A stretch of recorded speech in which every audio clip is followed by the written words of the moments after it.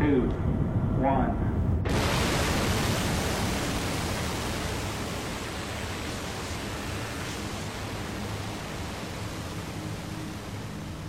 On July 20th, 1969, Neil Armstrong and Buzz Aldrin stepped off a lunar module and onto the surface of the Earth's moon for the very first time. Neil Armstrong's voice was immortalized in that moment as he uttered the words, "That's one small step for man, one giant leap for mankind." A few hours before this milestone was marked, while still inside the lunar module, Buzz Aldrin invited those who were listening in from every nation to, quote, pause for a moment and contemplate the events of the past few hours and to give thanks in his or her own way. And then the radio went silent. What the citizens of Earth didn't know at the time was that astronaut Buzz Aldrin had purposely planned this radio blackout in order to eat a small meal. From within a flight packet, he withdrew a piece of bread and wine for which he had received permission to bring on the spacecraft, and then, after reading from the Gospel of John, he proceeded to take communion. In the middle of a conversation between the heavens and the earth, only Buzz Aldrin and Neil Armstrong were there to witness the Last Supper as the First Supper on the moon. Welcome to the Last Supper on the moon. Glad to have you with us at every single Fresh Life location, online, churches joining in through our partnership with the Open Network. We are so glad you're here. You've made it. And it is an honor to be entrusted with this opportunity. I'm grateful to every single church that would allow us into your church for this exciting season as we delve into what will accompany this message, NASA's 1969 lunar voyage, Jesus Christ's bloody death, and the fantastic quest to conquer inner space. I hope you will come back every single week because it really is meant to be week by week something that altogether is powerfully used to ignite greater faith, greater expectation, and tap us into what I believe is the happiness that Jesus wants us all to experience. That's the language that C.S. Lewis put into the mouth of the representation of Jesus in his book, The Chronicles of Narnia, Aslan. He said to the children at the end, "You are not nearly as happy as I mean you to be," which is actually a very good translation of the Hebrew word blessed.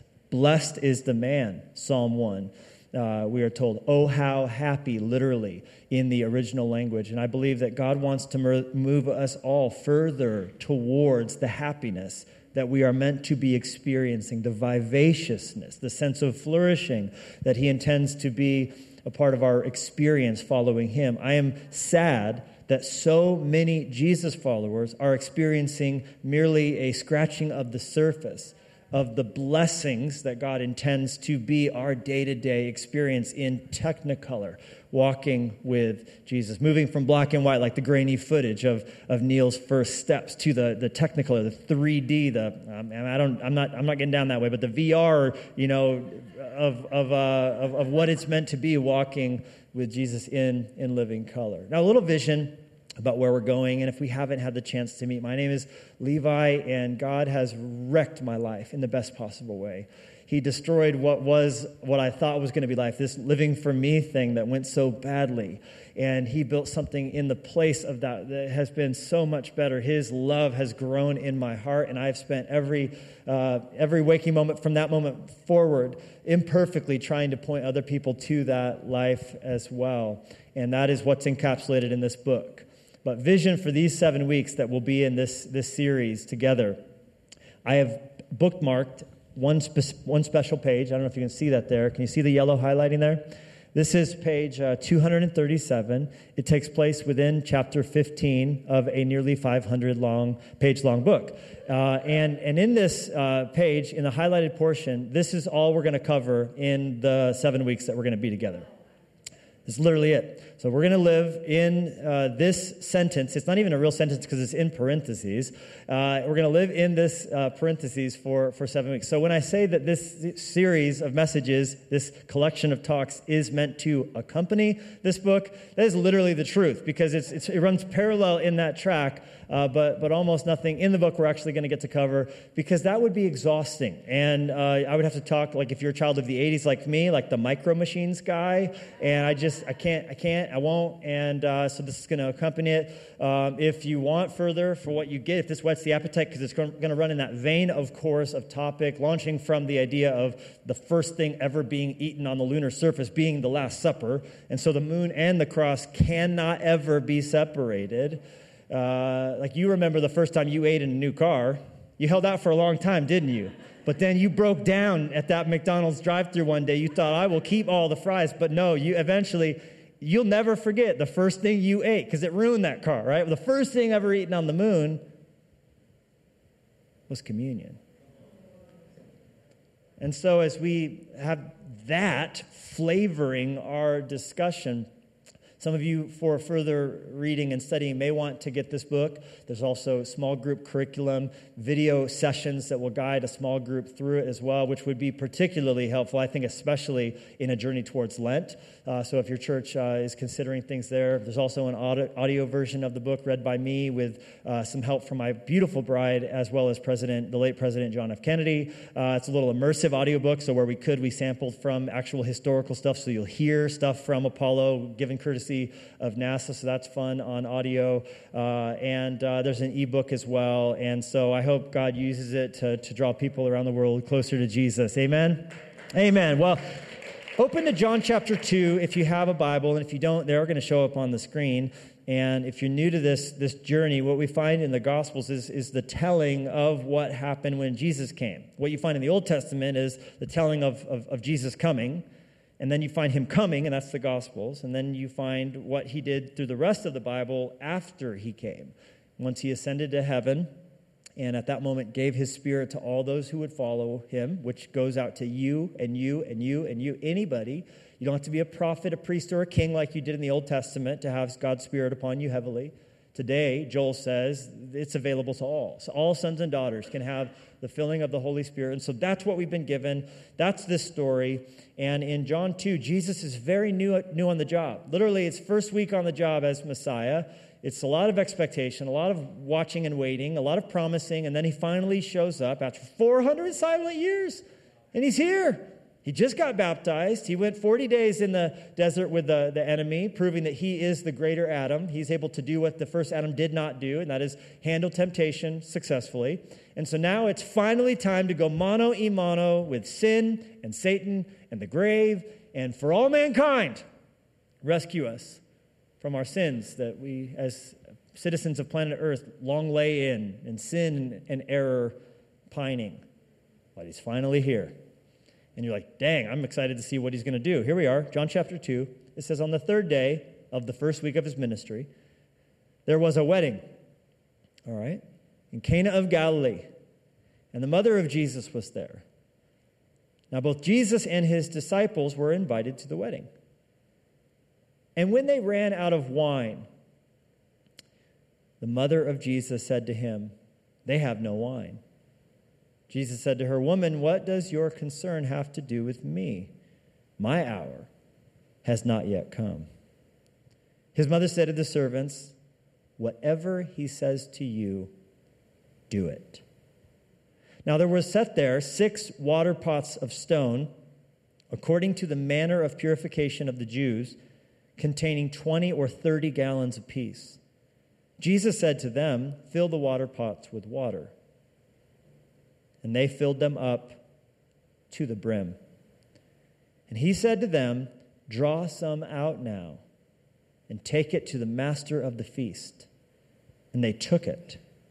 When the master of the feast had tasted the water that was made wine, and did not know where it came from, but the servants who had drawn the water knew, the master of the feast called the bridegroom, and he said to him, every man at the beginning sets out the good wine, and when the guests have well drunk, then the inferior. You have kept the good wine until now. This beginning of signs Jesus did in Cana of Galilee and manifested his glory, and his disciples believed in him. And Father, we pray, I ask that every single person listening to me right now would hear you. Thank you for every soul. Thank you for every heart. Thank you for the part we are all called to play in what you're doing in the world. There's so much happening. There's so many natural disasters always looming. There's so many economic crises always being discussed and pontificated. There's so many, regardless of when this message is being listened to, whether today or years into the future, there's so many things that we would think have your attention. And yet, in all of your grandness, nothing is lost on you. Not one bird, not one flower, not one child. We are all precious in your sight. I pray that would sink in as we study, as we consider in these moments your Son here at this feast, dedicating precious minutes and hours and days to this happy couple not having their wedding reception ruined. And I pray the overkill that it seems like at first glance would be reassuring to us who have issues that we're facing. And we would see that you care passionately for the details of our lives. And I give God one last request, and that is that if even one person listening to this message doesn't know you, that by your Spirit you would draw them to yourself. And I ask this in Jesus' name. Amen. If you like to take notes in church, the title of this message is Running Low on Purpose. Running low on purpose. The Bible says that where there is no vision, people cast off restraint. Another translation says that without vision, people tend to perish. I'm concerned that so many people are missing out on the power of purpose, the power of purpose in their life. There is nothing more energizing, there's nothing more gratifying, nothing more satisfying than putting your feet on the floor in the morning with a sense of purpose, with a sense of mission, with a sense that you have something to accomplish, and that when you lie your head on the pillow at night, that you do so fatigued, you will do so rewarded when all of the effort that was expended was done so out of a sense of calling, out of a sense of mission. It makes the highs higher, it makes the lows more survivable, to know that I'm suffering at times, it's hard at times, but I'm doing so for a purpose. There's a sense of I'm a part of something bigger than myself. I'm living on mission. So where do we get something like that? How can we have purpose? Because if we look to secular society and the teaching that this world is just a result of random chance and there is no creator and none of it really matters, and why even mess around? Then why would we not give into that sense of despair? In the sense of, well, all we have to do is just eat, drink, and be merry, so what does it matter? And of course, there's going to come a sense of cynicism.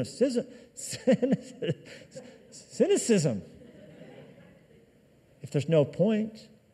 If death is just blackness and scene and production and of show, and you are no more, and no one you've ever loved, you have any hope of ever seeing again, where's the purpose in that? What's the point of building a company? What's the point of working a job? What's the point of bettering yourself? What's the point? What's the point of any of it if there's no meaning, if there's no immortality, if there's no transcendence, if there's nothing that outlives us? So I'm concerned for people who, as the Bible says, end up just perishing or despairing. There's no hope, or they just settle for substitute gods. Because if you don't have God, you're going to have a small g God. Something you'll pour your passion into, something you'll get up out of bed in the morning for, but those things will not be able to help you when life hurts the most. Beautiful home, a wonderful job, your kids doing well, but even those things are going to be short-lived. But it's a little bleak to actually look at the whole thing, because I did a funeral a while back for one of the richest men I ever knew, and the last time I saw him, he was wearing a diaper. And it humbled me to be in the presence of someone who could do and say and buy and go pretty well anywhere he wanted to, but to see what mortality reduces us all to at the end. And without hope, there is just perishing. Without something bigger, without an ultimate purpose. And I believe, here's the thing, that is what God gives us. He does not leave us just grasping for the moon, because our whole lives it's been there. Ever since the world was created, it's been there. But none of us have ever been able to grab it, to take it, to touch it, to stand on it. It perpetually teased us until the summer of 1969. And that is why the world was enraptured and captivated. That is why the whole world screeched to a stop to acknowledge man had stood on the moon. And we could not have done it without a rocket. We could not have done it without the mobilization of 400,000 people who worked on it in some way. We could not have done it without the collective will of the entire United States of America and the assistance of the agitation that came from our rival. Without that sense of pressure, without that sense of competition, it took a race to bring about those, and it also took death. It probably would not have been done without the tragic assassination of the late President John F. Kennedy, whose death sort of mobilized and caused it to take on an otherworldly importance and urgency and a sense of paying homage to the one who articulated the vision that causes all of our hearts to go a little bit faster, that we choose to go to the moon. All of these things, they stir deeply in our veins, and yet they simply point to something bigger. Because just as I cannot jump off the stage and get to the moon no matter how hard I try, because it's about 238,000 miles away from me on the given day. It ranges from 225 to 252, but 238,000 is the average. There's no way I can do it. It takes an enormous rocket. It takes something outside of me. And so it is with Christ.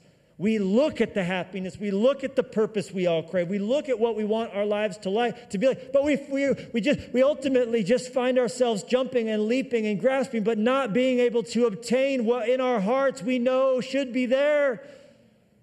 And so we are given a Messiah. The answer is not us leaving earth to go to some heavenly body, it's someone from heaven who came down. The Son of God came down to give us the grace that would encapsulate us like a spacesuit, giving us life support, giving us help, giving us all we need in Christ. And what we are going to do in this series, we're going to look at the 7 signs that Jesus gave us, sprinkled throughout John's gospel, beginning with the first miracle he ever performed. And by the way, those are his words, the signs he gave to give us glimpses of his glory. The first of those 7, and there's tons of reasons why it's awesome that he chose 7. Don't have time for that. But I see 5 different things here in this being his first miracle, and that is that, number 1, he was sending a message. Sending a message. And so what I want you and I to do is, as we look at this, we're doing so through the grid of how do we get purpose? Because that's what we want. That's what we need, because we're all tragically on this earth running low on purpose. And there's a little bit of a panicky feel that comes when you're running low on anything. Maple syrup, toilet paper, gasoline, right? Running low. Distance till empty. They never should have added that to a car. It has made us all too bold, too cocky. Anybody with me? I can make it. I got at least 26 till empty, right? They should not have put that there. Running low on purpose. When we're running low on our purpose, what are we supposed to do? We look at Jesus focusing on and fulfilling his. And it's indirect. The whole world's trying to find themselves. We're trying to lose ourselves. In looking at who he is, we discover who we are. And these signs give us a glimpse as to who he is. And as we discover him and his purpose, we will be unlocked in ours. All right, all 7 weeks, you got to be here to collect all of these. But the first is him, Jesus, sending a message. This was intentionally low-key. Because with all the expectation of thousands of years of messianic prophecy, to finally have him show up and he's a bartender, all of us are like, wah, wah. Like, dude, come on, you came to rescue us from the hell and stuff. What are you doing with Pinot Noir swirling in this bathtub? I just don't get it, right? They are tragically low on Merlot. Jesus, please come on in. It's like, dude, you got. This is like the president of the United States, like delivering mail in Omaha. Like, we get it. You technically are a civil servant, but bro, we need you to be worried about other things. And Jesus, the Messiah, the most overqualified craft services provider. But what do they say when a leader takes office? The first 100 days, right? The leader knows that eyes are on, and what he does there sends a message for the whole administration. That's this. That's this. Jesus showed up in a situation where they were running low on something to send a message as to what his reign on the earth, all 1,000 years of it when he comes back and on into forever, and what the lives of his followers are to be like as ambassadors of that coming kingdom. Wine running out. When you look at wine in Scripture, it has two different definitions. Number one, it's medicine. Number two, it's celebration. Wine is medicine. Wine is celebration. It is given as an agent of healing. In the story, you've heard it, of the Good Samaritan. The Good Samaritan healed and bandaged the man who had been hurt using wine to treat his wounds. They didn't have Neosporin, y'all, so they had to work with what they got. So it was meant to heal, but it was also an agent of celebration. In the story of the prodigal son, we find the father killing the fatted calf when his son came home, and there's, you better believe, some barrels of the good stuff being broken out as they are celebrating, as there was music, as there was joy and rejoicing, the cups of wine that were a part of the Passover feast. Jesus spent the last literal meal before going to the cross doing what? Drinking wine, celebrating not only how good God had been, but how good God was being and how good God will be in sending Jesus to this world to save us from ourselves. Let's think about it. As he was hanging on that cross, he had bread and wine being digested, becoming forever a part of his cellular structure. It was in the power of that meal that he had looked forward to for so long. The power of a meal that was brought 238,000 miles, a couple thousand years later, by a man who took them, praying, John 15:5, in silence as he ate those things. Absolutely unbelievable. Jesus was clearly sending a message. What message was he sending? He was sending the message that he is the one who can bring the wine that always runs out in this world. Because no matter how good the party is, no matter how good the high is, no matter how big of a rush it is from that big deal, from the thing you closed, from the amazing, from that I threw the game away, it always runs out, doesn't it? How dope were you in high school? Didn't that run out? Yeah. How sick were you when you were in your 20s? How fly are you right now? It's going to run out. And don't you already feeling it nagging at the edges of your mind? How big was that? It's got to be bigger next time. There's someone coming for the throne. There's this paranoia that creeps in. Even in our high, we can't sleep because of the competition. There's a neurotic, anxious, festering wound inside of all of our souls that will not be quenched by anything on this planet. There is no healing. There is no ultimate lasting celebration to be found. But Jesus showed up to say, when the world's tried and done its best, I can bring the wine. I got the goods. I got the healing. I got the celebration.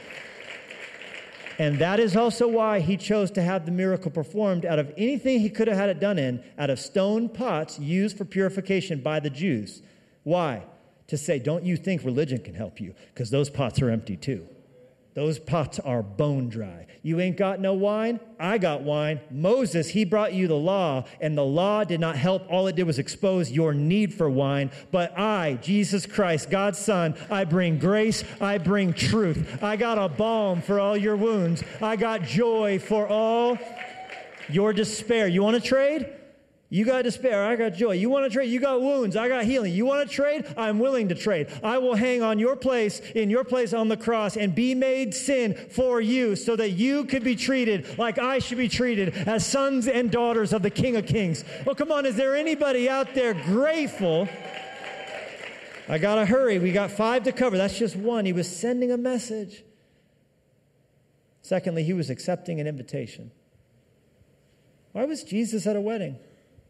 The text tells us very clearly, he was invited. He was invited. Which leads us to this shocking epiphany. Jesus goes where he's wanted. Jesus comes where he's welcomed. And we all at times look at other people and it seems like God's working in their lives and we sit there in jealousy, but we have to remember the question, like, did I invite him in? Is it as simple, could it be as simple as that? That he comes where he's welcomed? That he comes where he's wanted? There's a whole lot of buildings in Gotham City. Which one does Batman land on? The one where there's a light shining on top of it. Because someone said, help. Someone said, SOS. What is it to sit in the mornings in silence before rushing into the busyness of the day and kneeling in humility and saying, I need you, God? What is it saying? I'm being bombarded by sexual temptation. Father, there's a world of pornography out there. There's a world of Tinder out there. God, I feel so many lusts inside of me. God, I feel such jealousy inside of me. What is it to say, God, I crucify my flesh. I want to follow you. Fill me with your spirit. I need your help. What is it to say, I want to share my light and shine my light at work and in the corporate workplace, in the schoolroom. God, I want to shine light in this world. I want to burn bright for you. What is it? It's to shine the light. God comes where he's welcomed. He was invited to the wedding. There's a lot of marriages in this world that Jesus isn't working in. Have you welcomed him into your marriage? Have you together held hands and said, we confess our sins. We need your help. God, you are welcomed here. You are wanted here. As for me and my house, we will serve the Lord. When we get paid, we're going to tithe. When we have kids, they're going to be raised in the house. We will not orbit around soccer. We will not orbit around the dollar. We will not orbit around grades. Those things all have their place. They all have their time. We are people who are called by his name. Jesus accepted the invitation. Have you given him one? Have you invited him into your heart and life? Because he did that. His whole earthly ministry, it's actually shocking, can be characterized by 3 words, eating and drinking. When you think about Jesus, is that what comes to mind? Because in the minds of his enemies, that's how they characterized it. Eating and drinking. Jesus, eating and drinking. Luke 7:34, the Son of Man came eating and drinking, he said. And you say, here's a glutton and a drunkard, a friend of tax collectors and a friend of sinners. Jesus spent so much of his precious 3.5 years on this earth at the table, in the restaurant, at the pub. It doesn't say he was drunk, but he came eating and drinking. That was how he advanced the kingdom. How are you going to advance the kingdom? Eating and drinking. Do you know your kitchen table is a weapon of evangelism? Do you know that your couch is meant to be an extension of heaven? Healing and celebration. There should be hurting people coming in to be prayed for. There should be hungry people coming in from your neighborhood, from your life, from your kids' school. People being brought in. People from church being brought in. People from life being brought in. To laugh and to cry laughing. That's called crafting. To celebrate the goodness of God. There should be joy at the table. Jesus accepted invitations and then said, go and do likewise. He was also honoring marriage, honoring the institution of marriage, which he knows is meant to be, according to the book of Ephesians, a picture of the gospel to a broken world that does not see the light clearly, are groping around in the darkness, and your marriage is meant to be a picture that points people to God's power. Your singleness is also meant to do the exact same. It's also noteworthy, if you collect all 7 weeks, you'll get to the end and find out his final miracle, his final sign took place at a funeral. Tying a bow on it, Jesus, from the worst day of someone's life to the best day of someone's life and everything in between. He's there for you. Thirdly, What was he doing on this day? I'm not a smart man, Jenny. He was solving a problem. That's what Jesus does. People bring problems to him, and you know what he does? He solves them. He works in them. All things together for the good. It doesn't always look like what those involved wish it would look like, but he always solves problems that are brought to him. This was a big problem. I wish I had more time to unpack the significance of the wedding feast in that culture, in that day. It wasn't like today, where it's a 4-hour event. How long do you think a Hebrew wedding feast lasted? The answer is a week. A week. They turned all the way up, right? And you're like, man. And did you know it was it would be bad if you go to a wedding and they run out of food. That's bad. That's bad form. In that day, the wedding guests could sue the person throwing the party if the food and drink ran out. They could be fined. That's how seriously they took the party. That's how serious they took the celebration and the covenant of marriage and what it means to society and what it means to the world. They didn't take it lightly. They didn't take it flippantly. It was a thing, man. It was a thing. And Jesus was solving a problem of the social embarrassment and humiliation it would have been for this young couple to have no wine. He came to a place where they were running low, and he did so on purpose. He came where they were running low on purpose to solve the problem of humiliation, to save them. And I actually tend to think he was solving a problem on purpose where they were running low, and he caused the problem on purpose. How do I know that? It says that the text says that Jesus and his disciples were invited. But this is his first week on the job, meaning he's picking disciples still. He has just picked some of them. So they were like, Jesus, we want Jesus to come. And the word gets back, well, Jesus has got a couple disciples now, and tell them that they can come too. Well, they had no idea the crew he was bringing. How much do you think Peter and Bartholomew and James and John, sons of thunder up in the biz? They're like, yeah! Like they're coming in like, how you like me now? This stuff's free. Put that in your purse, right? Why were they running low on wine? I think it's because the disciples got invited last minute. I think when all of the catering plans were arranged and the bride was on the knot.com doing all her things, I don't think she had any idea these hooligans were going to show up. Is it possible that in your life at times Jesus will intentionally allow problems to exist so that he can reveal his glory in those same problems being solved? As you follow him, there is that tension of him being, as C.S. Lewis would put it, not a tame lion. Good, absolutely. But don't think he's safe for a second. And so he's solving a problem, one that maybe he caused. And he has promised to do the same for you. And if you doubt that little one, if you doubt that loved one, all you need to do is look up. For what will you find? You will find the moon, God's faithful witness, Psalm 89 says, in the sky. He has given to you a covenant, and as a symbol of the covenant, he has given the moon. In fact, the very last psalm David ever wrote, Psalm 72, final psalm David wrote with his own hands, he references the moon not once but twice in his prayer for his son Solomon. God's eternal covenant in the sky, a night light, a problem of terror, a problem of anxiety, and a solution is the moon is there, hasn't gone away. God is still there, still solving problems. Then fourthly, he was giving a template. Why did he do this thing on this day? He was giving a template for what to do when we face crises. We find step by step what to do. We bring the problem to Jesus, who hopefully we've invited into our home, into our lives, into our souls, into our marriage, into our problems. Okay? And then we come to him, and no matter what he says to us, this is the hard part, we do it. And we resist the tendency that will always be there to say, that won't work. And that's what we always do. We give a problem to Jesus, and he says, well, here's what I want you to do. And we go, that won't help. That's crazy. Pour water on fire before it burns. That's not going to work. I need wine. I don't need to pour water into a bathtub, 125 gallons of it. But the thing he tells us to do, we do it. Like Mary said to the servants, do it. Do what Jesus says, no matter how stupid it feels. And then here's the best part. Go bring it to the master of the feast. A ladle full of water from a bathtub, y'all. Just do it.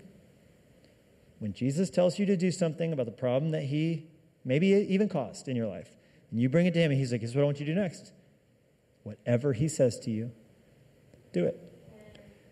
Maybe in your small groups this week, you could go around and ask the question, what was the last thing Jesus told you to do that is still undone? I got mine, and you got yours. All right. He was giving us a template, and I believe he was showing us how to get to greatness. The template to greatness is found in verse 9. The master of the ceremonies didn't know where this wine came from when he proclaimed it the best wine he ever tasted. The master of the ceremonies did not know where the wine came from. But look what the text says. Look at this, verse 9. The servants knew. What do the servants know? The servants know what others will never know. And that is that God always saves the best wine for the end of the feast, and it came from God's hand. That what do the servants know that others don't know? Jesus said that the Son of Man did not come to be served, but to serve and to give his life as a ransom for many. Well, those three words just ring around in my heart. The servants know. The servants know. What do those who serve in their marriage? What do those who serve in their career? What do those who serve in their calling? What do those who serve in their home? What do those who serve in the church know that other people never will? Where the wine came from, how this thing took place. They'll smile. The servants always smile because the servants know. A template for greatness. And then finally, and we're done, Jesus here in this moment was painting a picture. He was painting a picture. In John chapter 2, verse 11, in another translation, we are told, this was the first sign Jesus gave, a glimpse of his glory.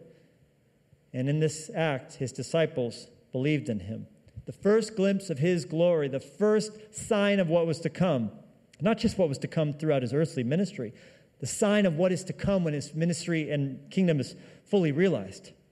Right now, the kingdom of heaven is within. We are the first fruits of the resurrection after Jesus coming out of the grave.